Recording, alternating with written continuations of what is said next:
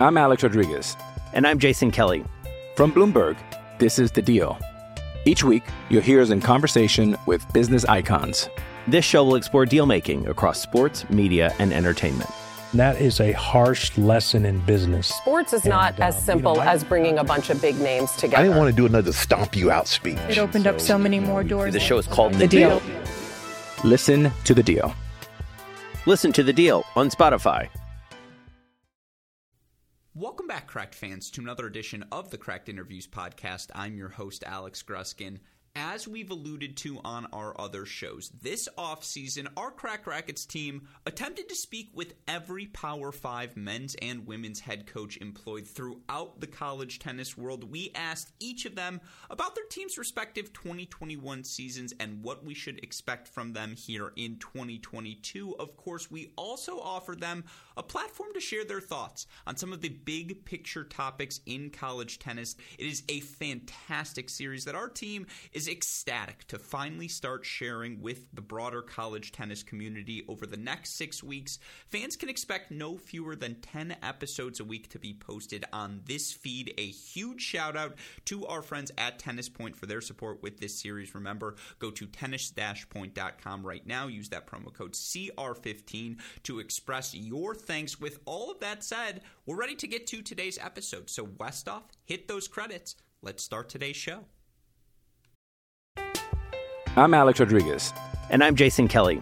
From Bloomberg, this is The Deal. Each week, you'll hear us in conversation with business icons. This show will explore deal-making across sports, media, and entertainment. That is a harsh lesson in business. Sports is not as simple as bringing a bunch of big names together. I didn't want to do another stomp you out speech. It opened up so many more doors. The show is called The Deal. Listen to The Deal. Listen to The Deal on Spotify.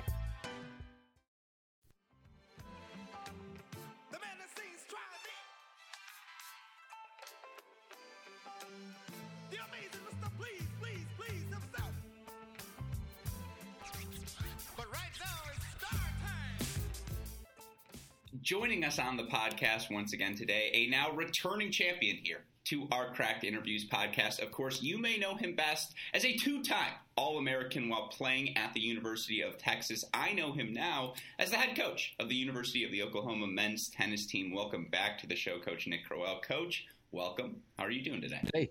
Hi, doing good. Thanks for having me today. Oh, it is our pleasure. And I believe you are fresh off a trip from Easter Bowl, Orange Bowl, that Florida swing. And what I've started to realize now is that those trips, as great as it is to see all of that tennis, particularly after the break we have had, it's just a big frat party for the coaches, is what I've started to learn. Well, a lot of coaches down there. It's 2 weeks in Florida. So, yeah, it's a lot of good weather. I think a lot of guys like to get down there and see the good tennis on the clay, too. Mm-hmm. And, we've got some big picture topics I want to get into today, and I guess we can just start right here. How difficult was that recruiting from afar just over the course of 2020, 2021 when, A, it feels like there was the longest dead period in NCAA history, but B, and in a sport in tennis in particular, you can watch all of the live streams in the world, and everyone looks good on a live stream, but I feel like in-person recruiting in tennis is that much more important. How difficult was it to lose that aspect? Well, it was definitely a change for everybody. I think we had to adapt on the fly and get really creative through that process, and definitely wasn't easy. But I think here at Oklahoma, we did a lot of resourceful things. Our athletic department was really helpful in creating some ideas and getting stuff out there. And the transfer portal, I think was an addition kind of at that time with the COVID years and the fifth years and everything. And that kind of softened the blow a little bit of not being able to get out there, because you've been able to see some of those kids play college matches and stuff like that. But yeah, it's definitely an adjustment. But I think everyone was really excited when they could get back out there in June of this year when they opened it back up. And it's good to see everybody back out working hard and getting the boots back on the ground. Yeah, and usually I offer some sort of chaser before this hardcore of a question, but to get right into it, I am curious, and this is one of the questions I've been asking every coach, because you talk about the transfer portal, and obviously right now everything's a bit more pronounced because we have 5 classes of high school graduates within college tennis, and as such, those kids with that extra year of eligibility have the opportunity to float around a bit more.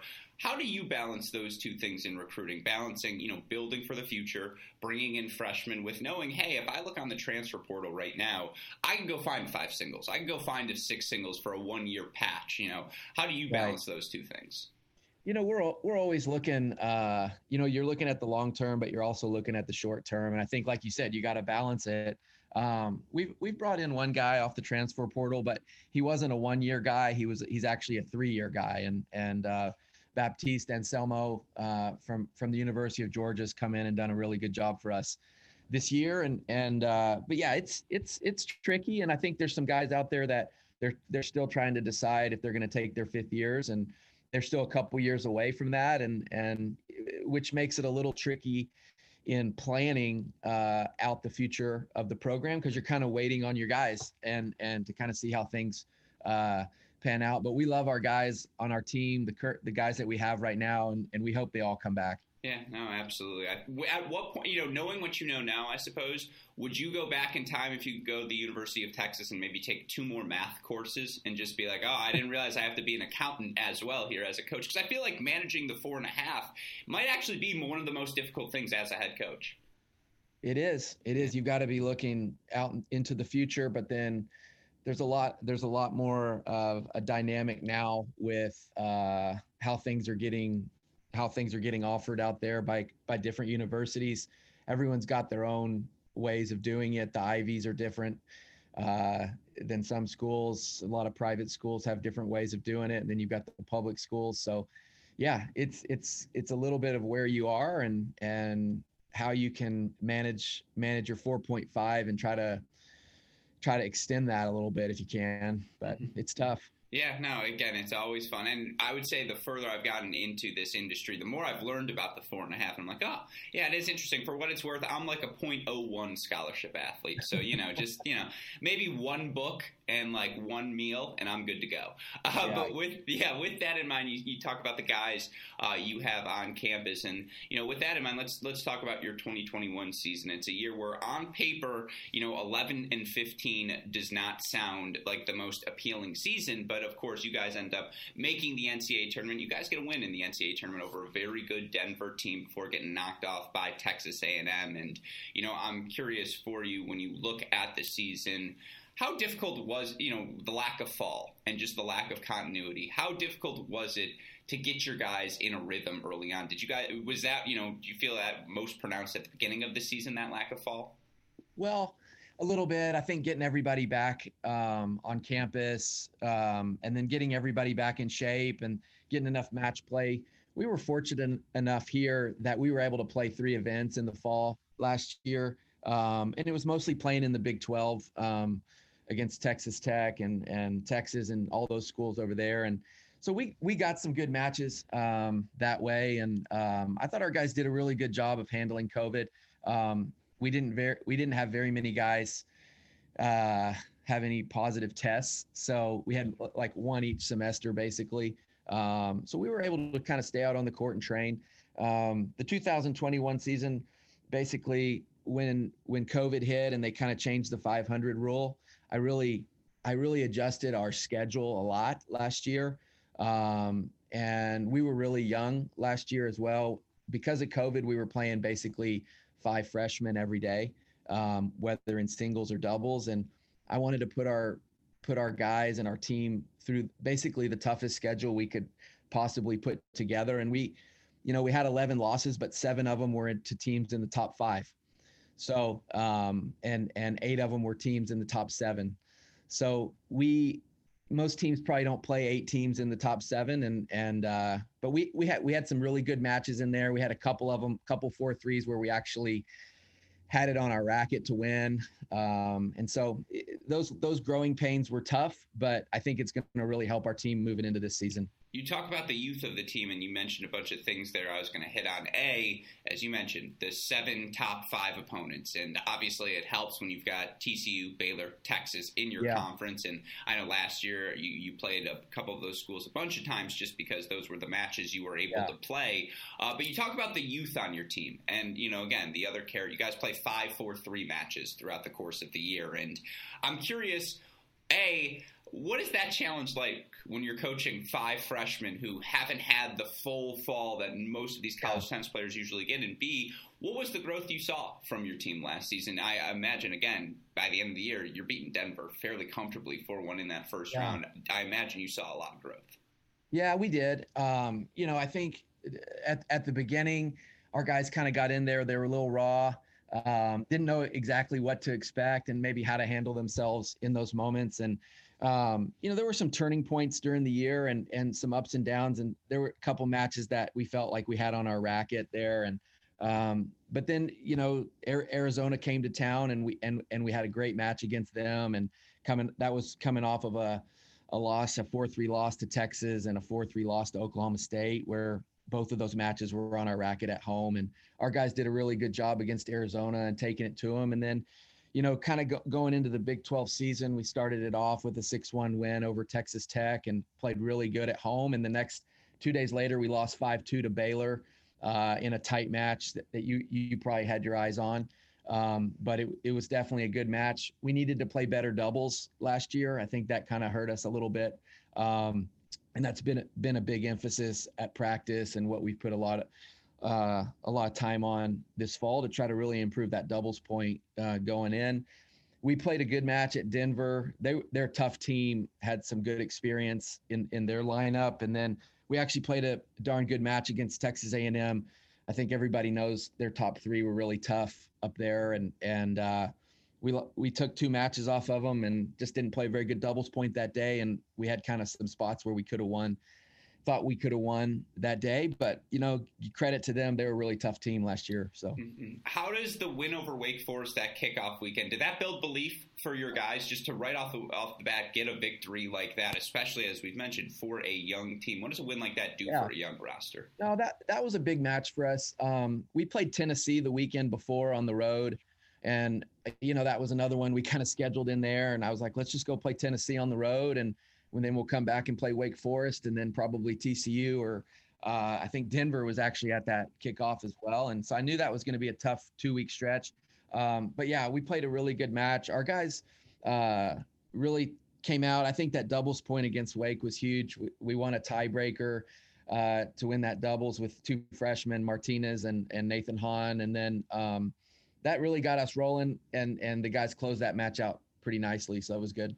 Mm-hmm. And, you've mentioned the doubles, and I think that's something, talking to a bunch of coaches, that last year's funky fall kind of detracted from the most. And I'm curious, looking at the stats from your guys last season, and typically there's about, 7 doubles teams played throughout the course of the year. And obviously for you throughout the year, you were constantly shuffling pairings and, working different guys. I'm curious, is that a byproduct of searching for continuity in teams? Is that a byproduct of just trying to get everyone in the system? And, you talked about emphasizing it this fall. What has been that emphasis? Yeah, a lot of it's finding the chemistry, but really finding the style that we want to play, but within each guy's style as well. I mean, I think everybody, there's some guys that have different strengths and weaknesses. And so we've got some philosophies that we really believe in, but also we got to let our guys play within their strengths. And so I think we've done a better job this fall of getting those guys in positions to be successful. And then with guys that they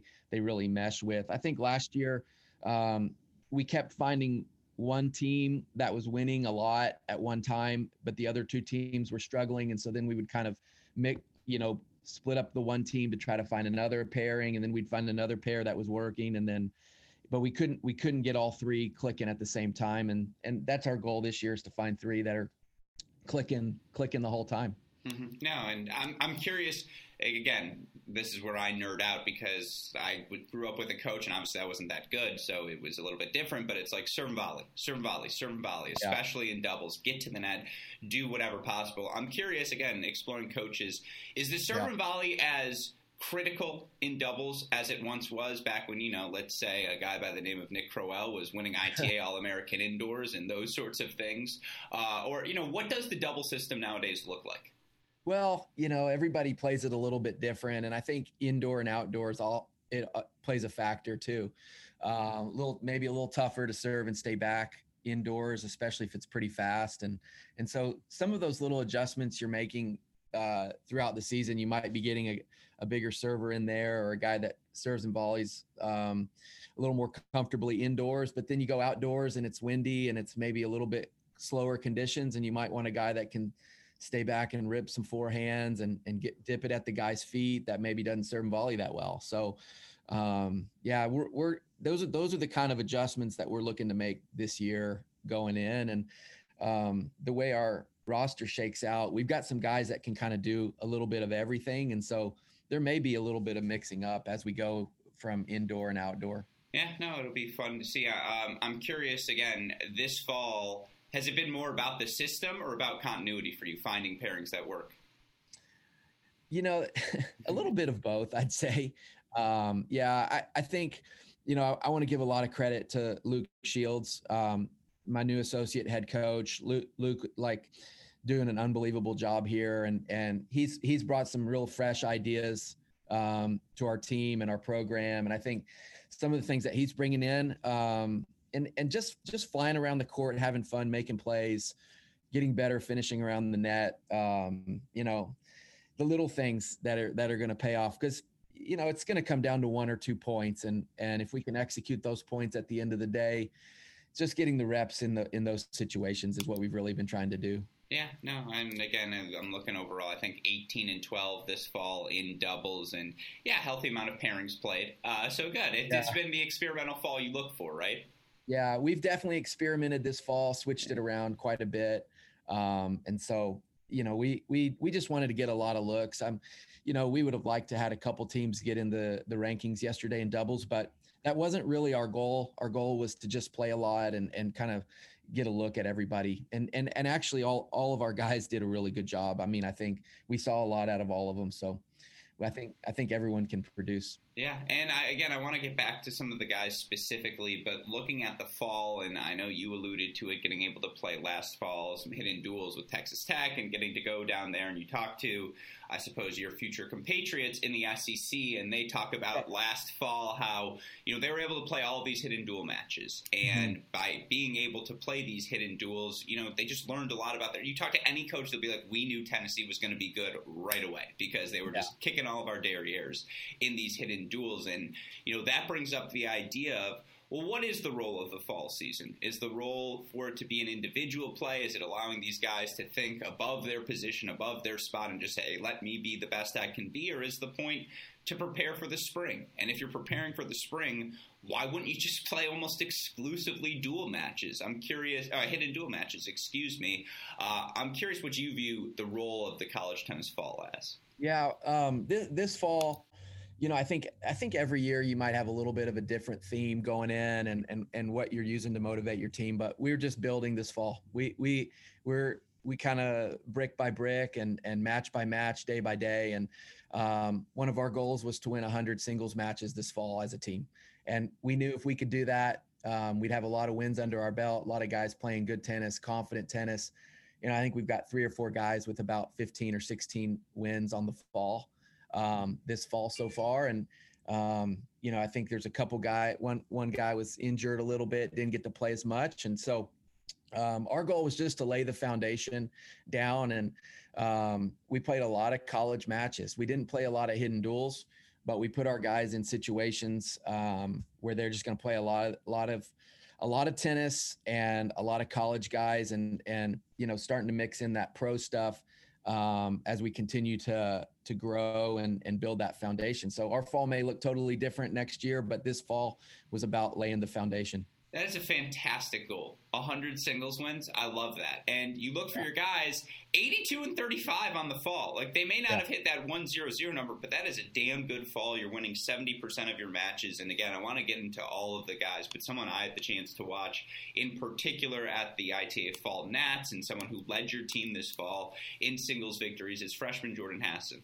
And I'm curious for him, again, 17 and 5 in singles. I don't care who you're playing. That is a heck of a fall. What clicked so well for him?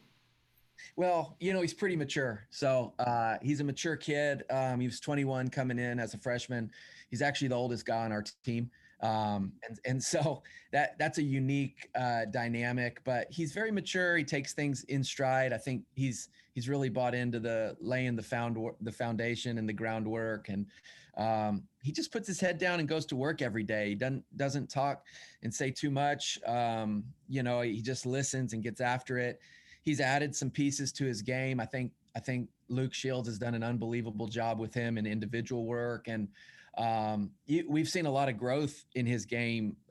He was a really good player coming in, but he's improved a lot. And so we're hoping that foundation continues on into the spring and into a great career. But yeah, definitely he's a great fighter.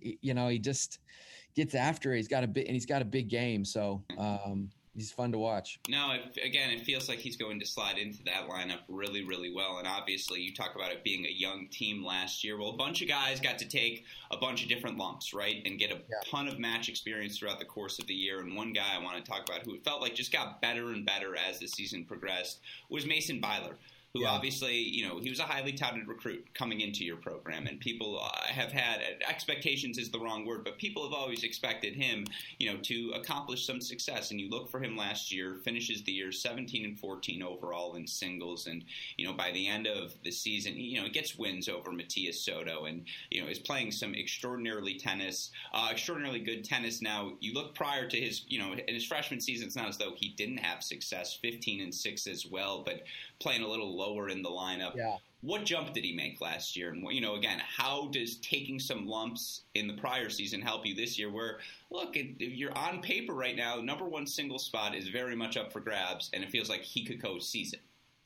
Yeah, Mason's he's a little bit like Jordan in a way. They just get in here and get to work every day. Very quiet, but confident person.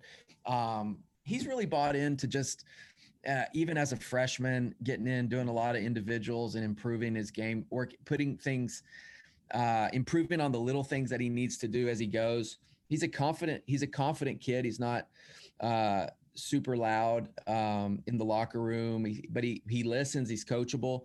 But then, if you see at the end of the year, he went 3-2 in the Big 12, had some big wins. He was actually up in a couple of matches that didn't get to finish. So he's establishing himself as one of the top players in college. He made the quarterfinals of the All-American and the quarterfinals of the Fall Championships, finishing in the top 8 of those 2 national tournaments. He got the preseason ranking 31 yesterday. I think it probably should have been a little higher if you make the quarterfinals of both nationals.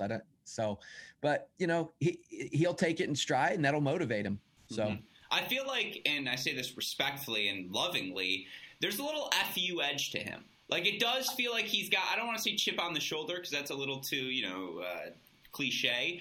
But it just does feel like especially because I was watching that Holmgren match, and it did feel like, especially at the start of the second set, he was like, no. Like, we're not doing this serve forehand thing anymore. It's I'm breaking up your rhythm. We're playing on my terms from here on in. And I feel like that quality, you just have to have to play number one. Yeah, he's not afraid of anybody.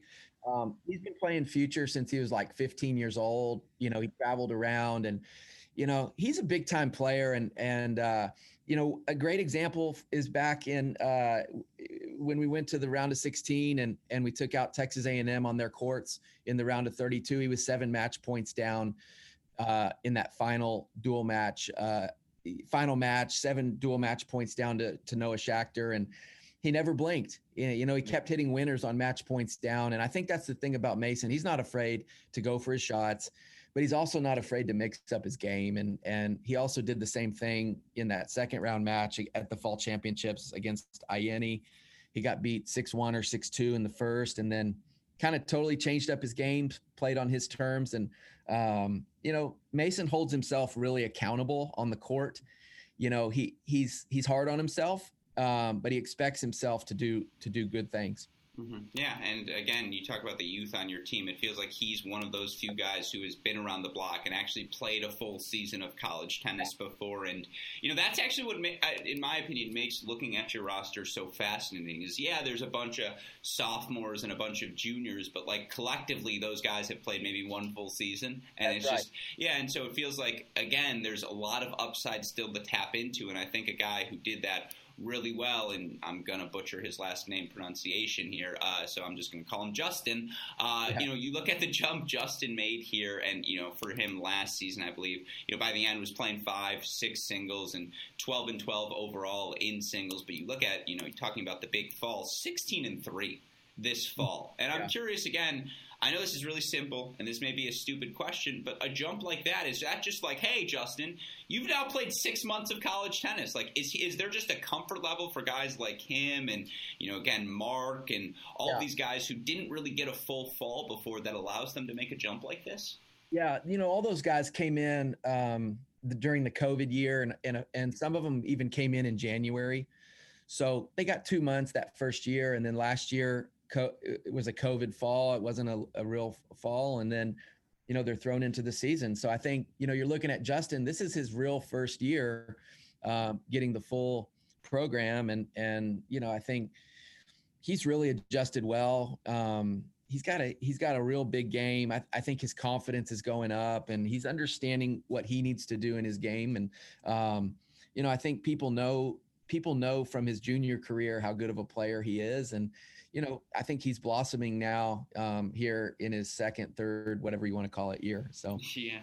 No, and again, it's not just guys like him, Nathan Hahn, Alex Martinez, all of these guys down the roster, and we've talked about it a little bit. But again, when you look at this team that, not many players left from that 2019 Sweet 16 appearance. And, last year, an 11-15 result for them.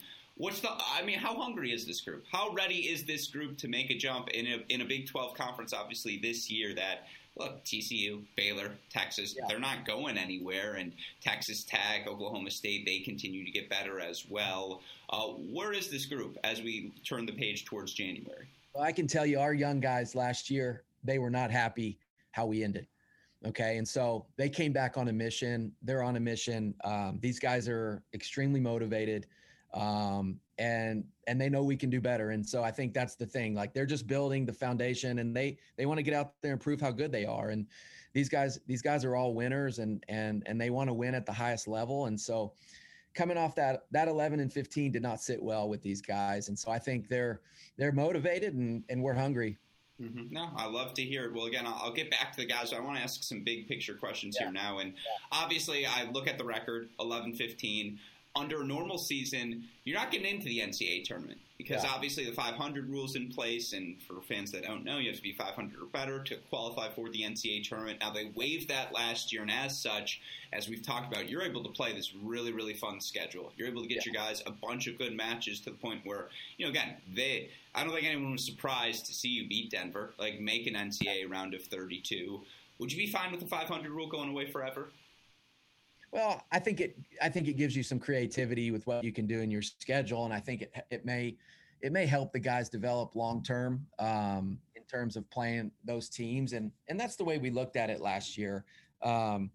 If two matches go our way, we've got a winning record, so we'd be 13-12. So I think it's a matter of two matches going our way, and that season looks a little bit different. We're probably 14 or 15 in the country and a winning record. So.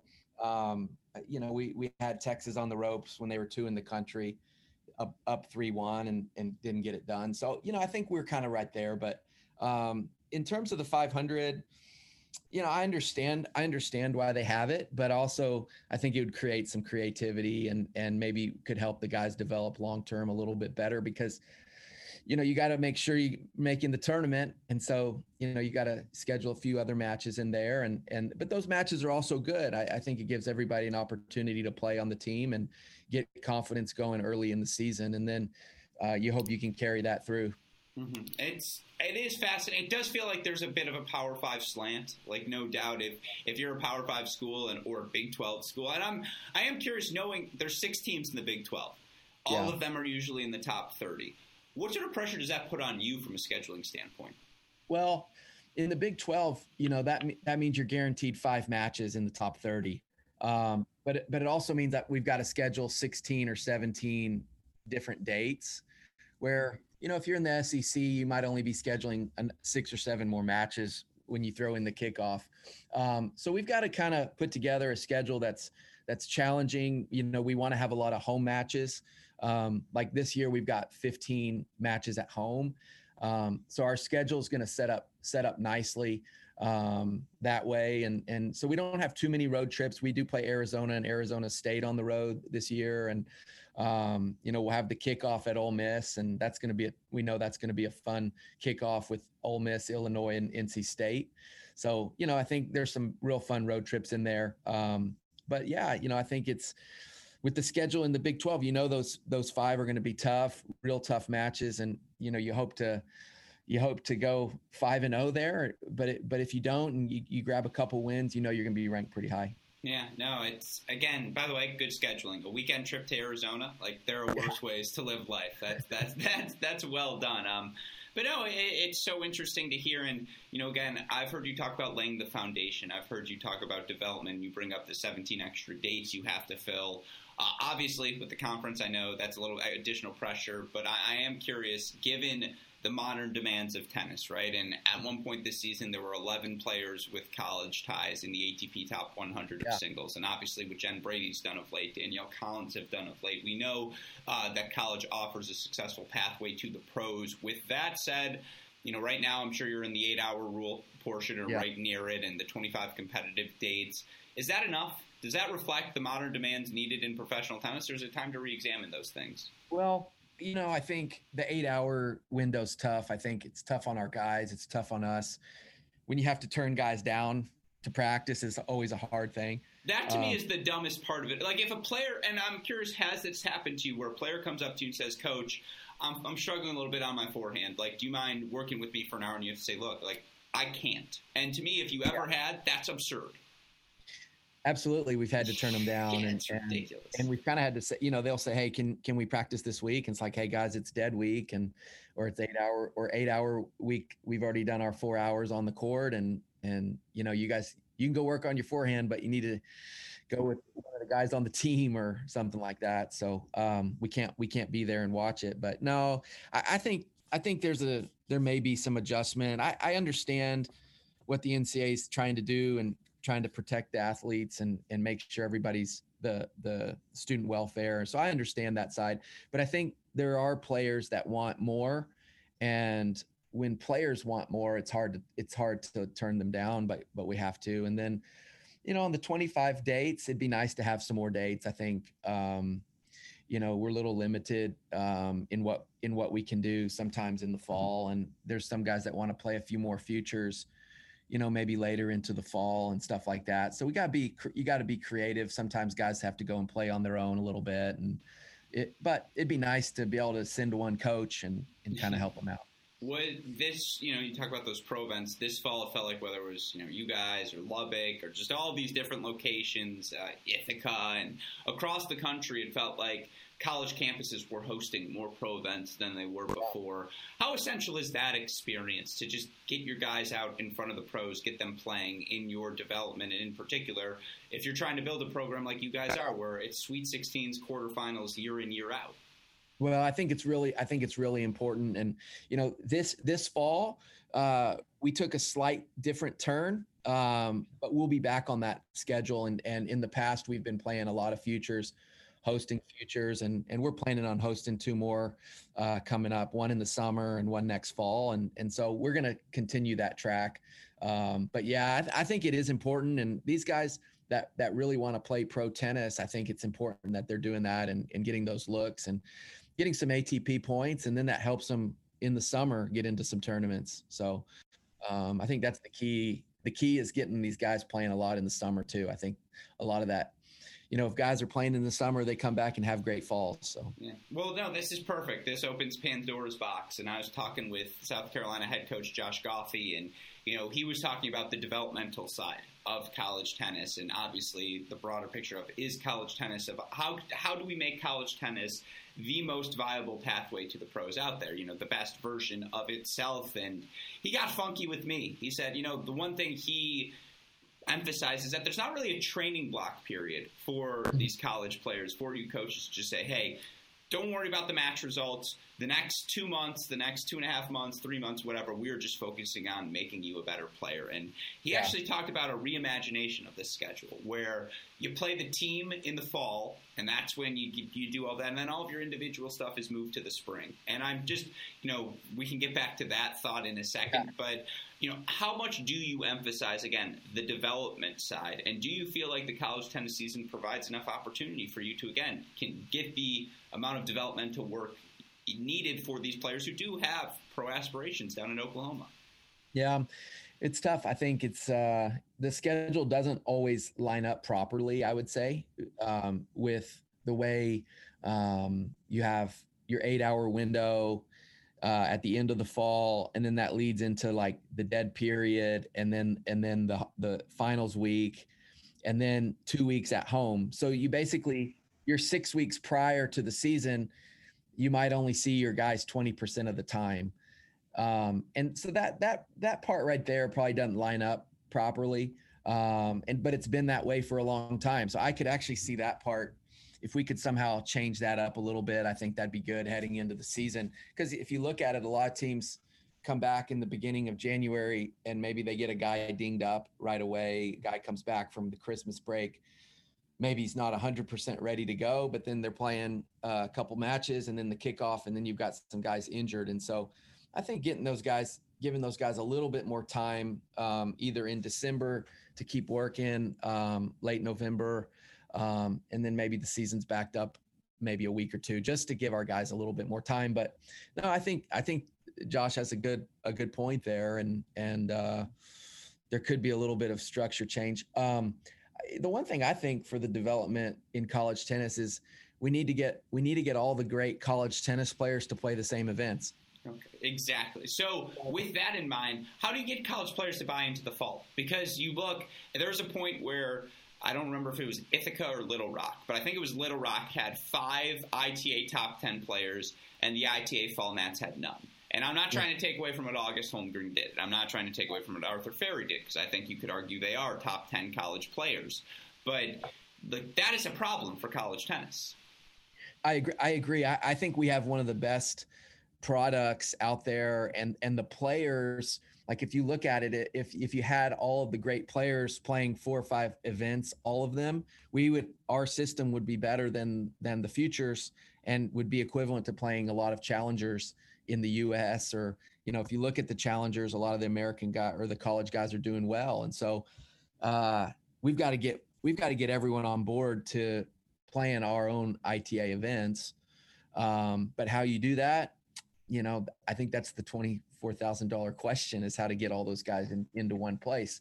But maybe it's wild cards into bigger events that are in the summer, or not in the spring, because that's the dual match season. But yeah, maybe if you're winning the fall championships, there's something linked to that. And if you're winning the All-American, because I'm not sure there's any wild cards tied to either one of those tournaments right now. Yeah, I agree. I think there has to be some sort of carrot there at the end of the stick. And again, it's very easy to speak these things out loud, a lot more difficult to make them actually happen. But Coach Shackerly over at Pepperdine came on the show and he talks about the college golf rankings and how there's a top 10 in college golf, and those 10 guys and girls get opportunities on the pro circuit that, quite frankly, again, that tie-in just feels like it's money for college tennis. Like, it would be perfect to do something like that. The problem in tennis being, you're not just negotiating with ATP, it's French Tennis Federation, Australian Tennis Federation, all of these different burdens as well. That said, I'm trying to get this going, get trained behind this momentum, and we've done like 40 interviews, Coach.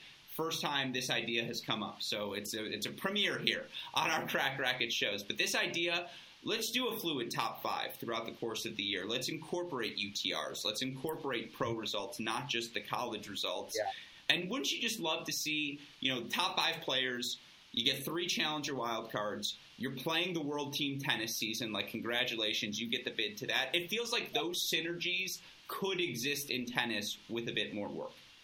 Oh, definitely. I think they could. And I think that ranking coming out in August, and then, once again in December, I think that kind of hurts us. I think we need to have a ranking, after the first 2 weeks, another one after the All-American, another one after the regionals, and another one after the kickoff, because that actually is important to guys, and that would make them want to play. But when you're preseason and you're 5, and then you see your name as 5 all fall, you feel okay. But then, when they're out of the rankings, or they're 85 in the country, and then now they're motivated again. So, I think we got to keep revolving that ranking every couple weeks. And to me, that makes guys want to get in there and play. So I think that's a great idea. But yeah, tying it to a tour like the golf, I think is the best thing golf has done. I mean, and people are into seeing it. So, I mean, again, it's very fun to say. Would you be fine? Because you talk about the accuracy of the rankings, and obviously last year, through no fault of the ITA, there just was not a big data sample because it was hard. Big Ten's not playing anyone outside of the conference, and that kind of screws up everything, particularly when Ohio State doesn't make the national indoors. Now there's only one Big Ten team, and no, this Michigan fan didn't think about that all offseason, I promise, Coach. But, when you talk about the accuracy of the rankings, particularly as it relates to individuals, would you be fine if they incorporated some pro results, UTR, into that formula, or should it be strictly college? Well, I'm more of I think it should be strictly on the college results, because the college results are different than the pro. You've got a coach on the court. It's a totally different environment. The scoring's different. It's no ad compared to ad. I think there's a lot of reasons to just keep those two separate. But I think guys need to I think you can do both, but also I think our college players need to keep committing to playing our sport. So. Yeah. No, it's fair. It's fair to say, and you do again wonder if there are carrots at the end, challenger wild cards, whatever it may be. Do all of these top guys come back and play the fall results? That's one question to ask. The other is, and I know it gets talked about every season, should it be time to move the NCAA individual tournament? Should it be, again, to get back to a thought I touched on earlier, an individual fall season and then a team season over in the spring? Where's Coach Crowell sit on that issue? Because obviously it's a hot one. Yeah, it's kind of a hot topic, I think. I'm in a way I'm a traditionalist that way. I like having the individuals at the end of the season. I think it gives everybody a chance to make the tournament.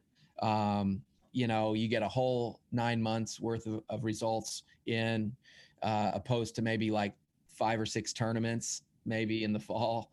I understand by maybe having the NCAAs at the end of the fall, that might make some of those guys play the fall events. I get that, but I think having that energy at the end of the year is big, and with crowds and all that kind of thing, I think it helps our team event by having all the individuals out there. And I think that event's the way it is, the way for a long time. And I think it's been successful that way, but I know there's other people on the other side of the fence too.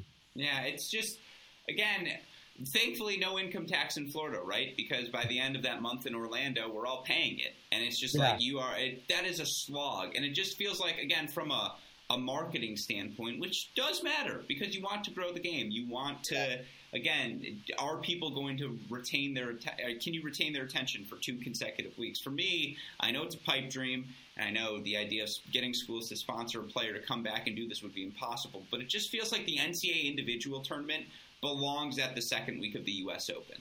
And I know they've done the U.S. collegiate events in the past, but I just, again, I know there's something to, marketing the properties that already exist within college tennis better is half the battle, but the idea of giving a showcase to the best of the best in college tennis in New York, I just think if we're not changing it for the sake of keeping things as is, that's stupid. Yeah. Well, I think your idea of having it at the U.S. Open, that would create unbelievable energy and vibe.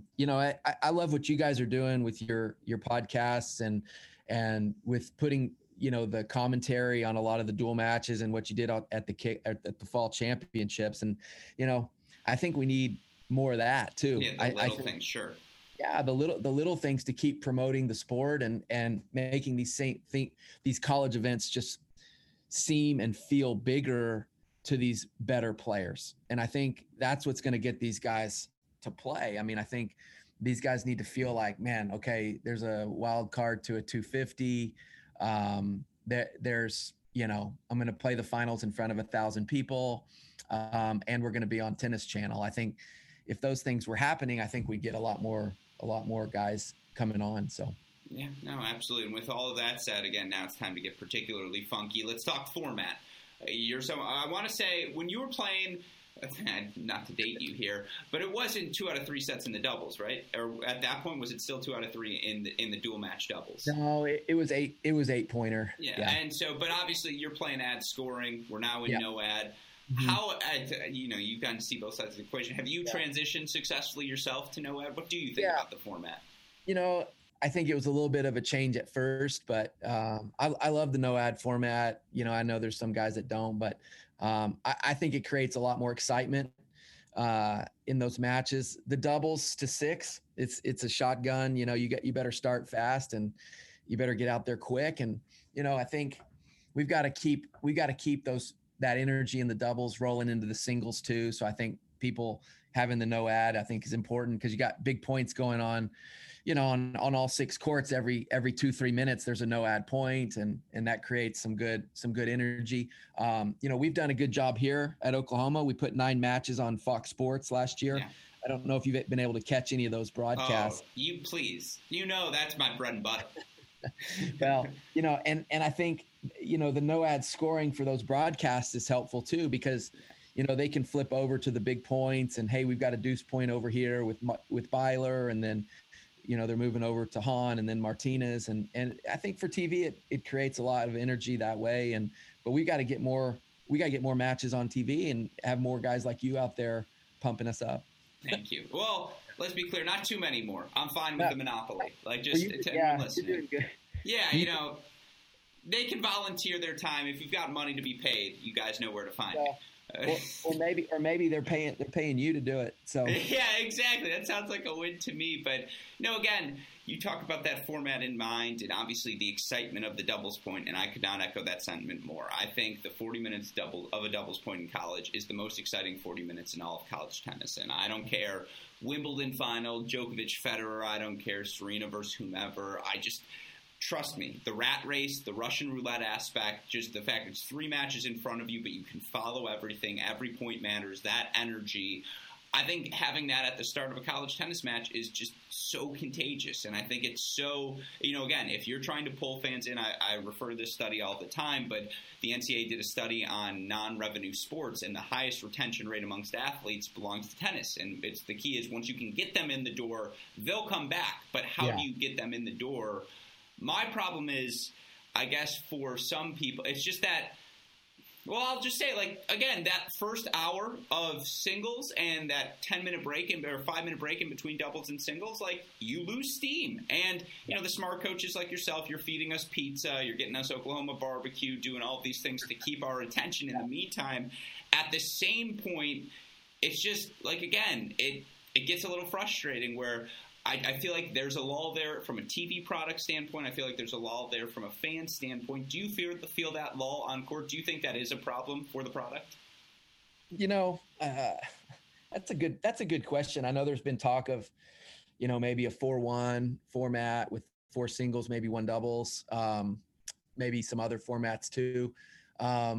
Yeah, I think that's a big question. I think, for me, I kind of like having the 5 minutes to gather our team and whether it be keep the momentum going or try to reestablish some momentum going into the singles. I think it's a little bit of a timeout one way or the other. But no, I totally get your point on keeping it going and not losing the fan interaction in there. But I kind of like having the break there, But I totally get it from a fan side too, where, you know, it'd be nice to just let it go and it's a 2-hour straight and you don't have to wait. And, you know, I think you got to have some good activity going on in that break time. So, and if you don't have that, you know, I think one of the big things we've got to do as a sport is keep pushing to get more students out to matches. Like the fans the student body, getting the student body out is huge, because those guys bring a lot of energy. And, you go to some places that have a lot of students out, and those guys are cheering hard. And I think, I'm seeing it here with our basketball team at Oklahoma.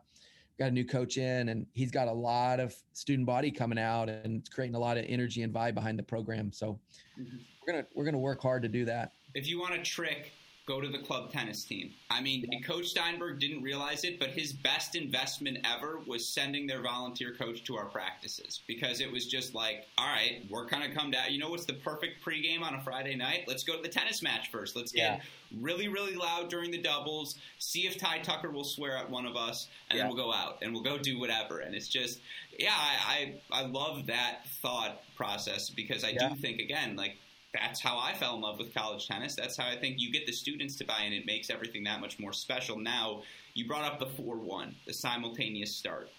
I do have some draw to that, and I want to get to it in a second. But what about just the basic switch? You switch singles and doubles. So you're playing the singles first, and obviously if it's clinched at that point, you don't need to play doubles. But if you make every doubles flight worth 1 point, the idea of a 40-minute Russian roulette rat race to decide a dual match, it might kill all of you coaches. But, boy, from a fan perspective, that sounds fun. Yeah, I think it'd be pretty fun if the 3 doubles matches were kind of deciding it there at the end. So, each point counts, and you would feel like you're still in the match even if you're down 4-2 after singles. So I think it'd create a pretty interesting vibe there. Fans would probably – be inclined to stick around. They're like, okay, we're down or we're up, but we gotta stay now.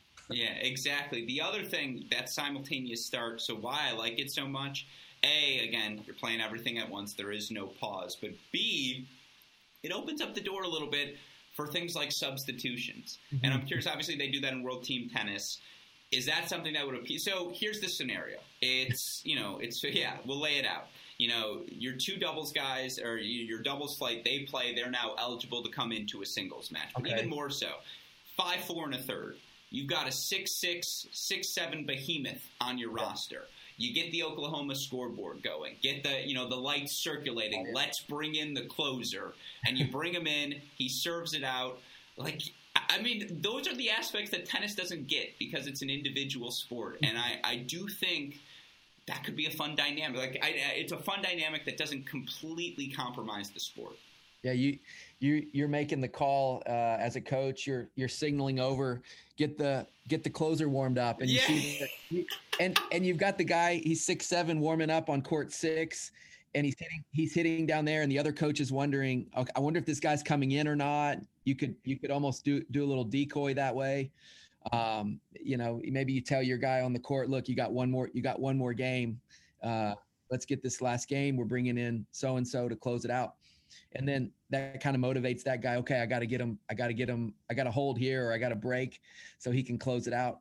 But yeah, I think that would definitely create an excitement and something that would be new to our sport. I don't know how, guys would have to have thick skin. Hey, I'm pulling you out here. I'm bringing in so-and-so to finish this deal out. But, I think, I don't know if that one would ever happen, but I do think it creates some excitement. But yeah. What I've learned is that for college coaches, there's always a plurality of people who want something to happen, never a majority. You're never going to hit the 50% number. Yeah. And so that's half the fun. But one thing, if I think any rule change I suggest in this Power 5 interviews that might come about, and this is one for you as well, I'm curious what you think. 1 90-second timeout for every coach throughout the course of the match. We don't have timeouts in tennis, but as we know, there are those 25-minute stretches where you're just like, oh man, that was a terrible mid-double speech, clearly, that I gave my team. We're down 4-1 everywhere. Yeah. Would you be in favor? 1 timeout, 90 seconds, all the guys to come in. You could say, here's my piece, let's go. Yeah, I think it'd be fun. I do. I think it'd be something that would create a new dynamic. You bring your guys in off the bench. You got your whole huddle there. You see the football coaches do that during a timeout. Sometimes they'll bring the whole team over and talk to them. Sometimes they're just talking to the quarterback and the offense. But no, a little bit of a regroup sometimes is fun. We get to do that in between the singles and the doubles a little bit. And, sometimes guys are taking their time out a little bit in between sets. Exactly. But, I think during that time, that 5 minutes is probably too long. 90 seconds would be probably adequate, would probably be where it doesn't break the momentum of the match too much. Yeah, that would be, again, my thing is we'll give you a timeout, but we're done with the bathroom shenanigans. Like, if you're going to the bathroom, get your business done quick. Let's get back on court. Let's play. We're not messing around anymore. Your coach will call his timeout when he needs it, because I agree. There's just a lot of mishigas in the extra times. The last rule change I have for you here down the home stretch, lawless lineups. So I agree. Home crowds are everything in college tennis. And I think a home crowd in college tennis is, I've been to the Big House in Ann Arbor. I'm sure it's similar in Oklahoma. As great as it is to have 100,000 plus people, 60,000 plus people screaming down at you, 4 perfectly placed tennis fans can do more damage than 100,000 football fans. And so the way I think you get those, fans to keep coming back, let's just let the home team win a lot. Let's go lawless lineups throughout the course of the year. So away team submits the lineup, home team matches up however they want. Would you be in favor? Man, that would create some more excitement, man. You got a lot of good ideas here. Thank you. This is what do I need a girlfriend? Yes. But this is what I do in my free time now. Oh, man. I think, I hadn't thought of that one before, but that would definitely be fun for the coaches, the home coach especially. You're all playing around anyways, right? Well, and I think what would happen too, your visiting coaches would play around with their lineup too. They would probably become lawless too. Yeah. So then the numbers actually don't really, the 1 through 6 probably don't really matter that much. You're just looking at matchups. So you're like, I like this guy against this guy, and I think we can get 4 this way. And I think that'd be something that would be definitely fun to see. I don't know if I'm for it, but I think it'd be fun to see that happen. I love it. Well, last 3 questions for you. You mentioned it earlier. You bring in Luke Shields, who comes over from Fresno State, and obviously Fresno State, the pipeline of former great coaches who have coached there, just check mark. Obviously not the circumstance you want to bring in someone like him, but to have him on campus, that wealth of experience, how helpful has that been for you this fall? And obviously what led to that choice? Yeah, unbelievable guy as a person, and as a coach. I've known Luke for a long time. About 20 years ago, we played a future together. He was about 17. I was like 23, and we made it to the final. He was still in juniors. And so we've kind of kept a good relationship since then. And he's always been a really good friend of mine and close, not co-worker, but just co-coach out there. And, Nick Papik did a really good job here for 3 years and really appreciate all his work and service here. But, when Nick stepped down and resigned, Luke was my first choice. Luke was my first call back in late May. And at that time, I think he was kind of just getting out of Fresno and wasn't really ready to maybe make that decision. So after kind of a long summer, Luke and I kept talking and went out to California for a few days, hung out with him, and then he decided to come on board, and can be more happy. So yeah, our guys have really bought into Luke a lot, and he's brought a lot of fun things to our team, and he's such a competitor. I think he's really helped our guys compete at a higher level, not only in tennis, but just in life. Yeah. Better looking Shields brother, Luke or Clancy? They're pretty similar looking guys. Those are 2 brothers who look alike. It'd be easy if you asked Luke, he would tell you. So, Luke would probably be pretty adamant about that. But that's good. But I'm really good friends with both of those guys and known them a long time. So yeah, it's good. It's good being around Luke and kind of even talking with Clancy a little bit more. Yeah, I will remember that Battle of the Shields when you guys play Arizona later this season. Yeah. I'm going to remember to brand it as such. But, you mentioned it earlier, kickoff weekend for you. You're headed down to Oxford. It's Ole Miss, it's Illinois, it's NC State, it's yourself. That is a loaded region of play, and I know we've talked about it here, but as you look through the schedule, as you look through obviously what the Big 12 able to do across the board, goals, expectations is too strong of a word, but what do you want to see from your guys throughout the course of the year? Well, we want to keep progressing, I think throughout the whole season and continue to get better. Take every match one at a time. I think continuing to strive and get that doubles point to be really solidified as one of the strongest points on our team. We know we have a lot of depth. And so I think finding leadership too, I think guys need to continue to step up. We kind of have a motto that everyone can lead, but they got to lead in their own way. And so we've got a lot of leaders on this team and a lot of guys that are hungry and a lot of guys that are hungry to prove who they are and who we are and as a team and just continuing to grow that way. But yeah, our guys are extremely excited for the season and our expectation and goals to win. So that's what we want to do. I love it. Well, then my last question for you, and I want to give every coach this opportunity because, look, too often college tennis fans just haven't heard directly from you guys. They don't, not just fans, but players, coaches as well. So give me the pitch. Why should I come down to Norman? Why should I be a Sooner moving forward? I love it. Well, number one, if you want to play pro tennis, you need to come here. We're going to spend more time with you on the court individually, put you in situations where we feel like you can succeed. We're going to give you opportunities, resources wise. Oklahoma is top 5 school in the country in resources, facilities. We're going to host pro events, and we've got great players here. And so if you want to come and train with great players, and lastly, I think character and what we're trying to do with what we call OU DNA and building our culture, we really want to coach guys up and be good people. And so, when you combine it all together, we feel like we have the whole package. And playing in a great conference now, but we're also going to play in another great conference. So, I think schedule wise, we're going to be able to put you in situations where you're going to be able to succeed and we're going to care about you as a person. Yeah, I love it. Well, with all that said, is it no longer weird to root for Oklahoma versus Texas for you? I'm sure there was like a 1-year period where you're like, oh, this doesn't feel right. It's funny. You move to Norman and you become a Sooner right away. Sure. I always have Longhorns.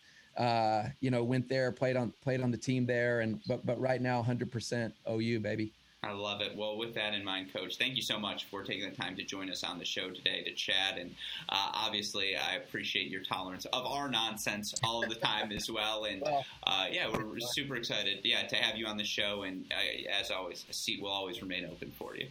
Well, thanks for having me, and look forward to doing this again. Yeah, of course, Coach. Good luck to you and the team, and be safe, be healthy headed into 2022. All right. See you later. Boomer Sooner.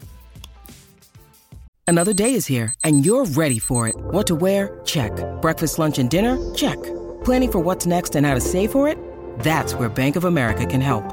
For your financial to-dos, Bank of America has experts ready to help get you closer to your goals. Get started at one of our local financial centers or 24/7 in our mobile banking app. Find a location near you at bankofamerica.com/talktous. What would you like the power to do? Mobile banking requires downloading the app and is only available for select devices. Message and data rates may apply. Bank of America N.A., member FDIC.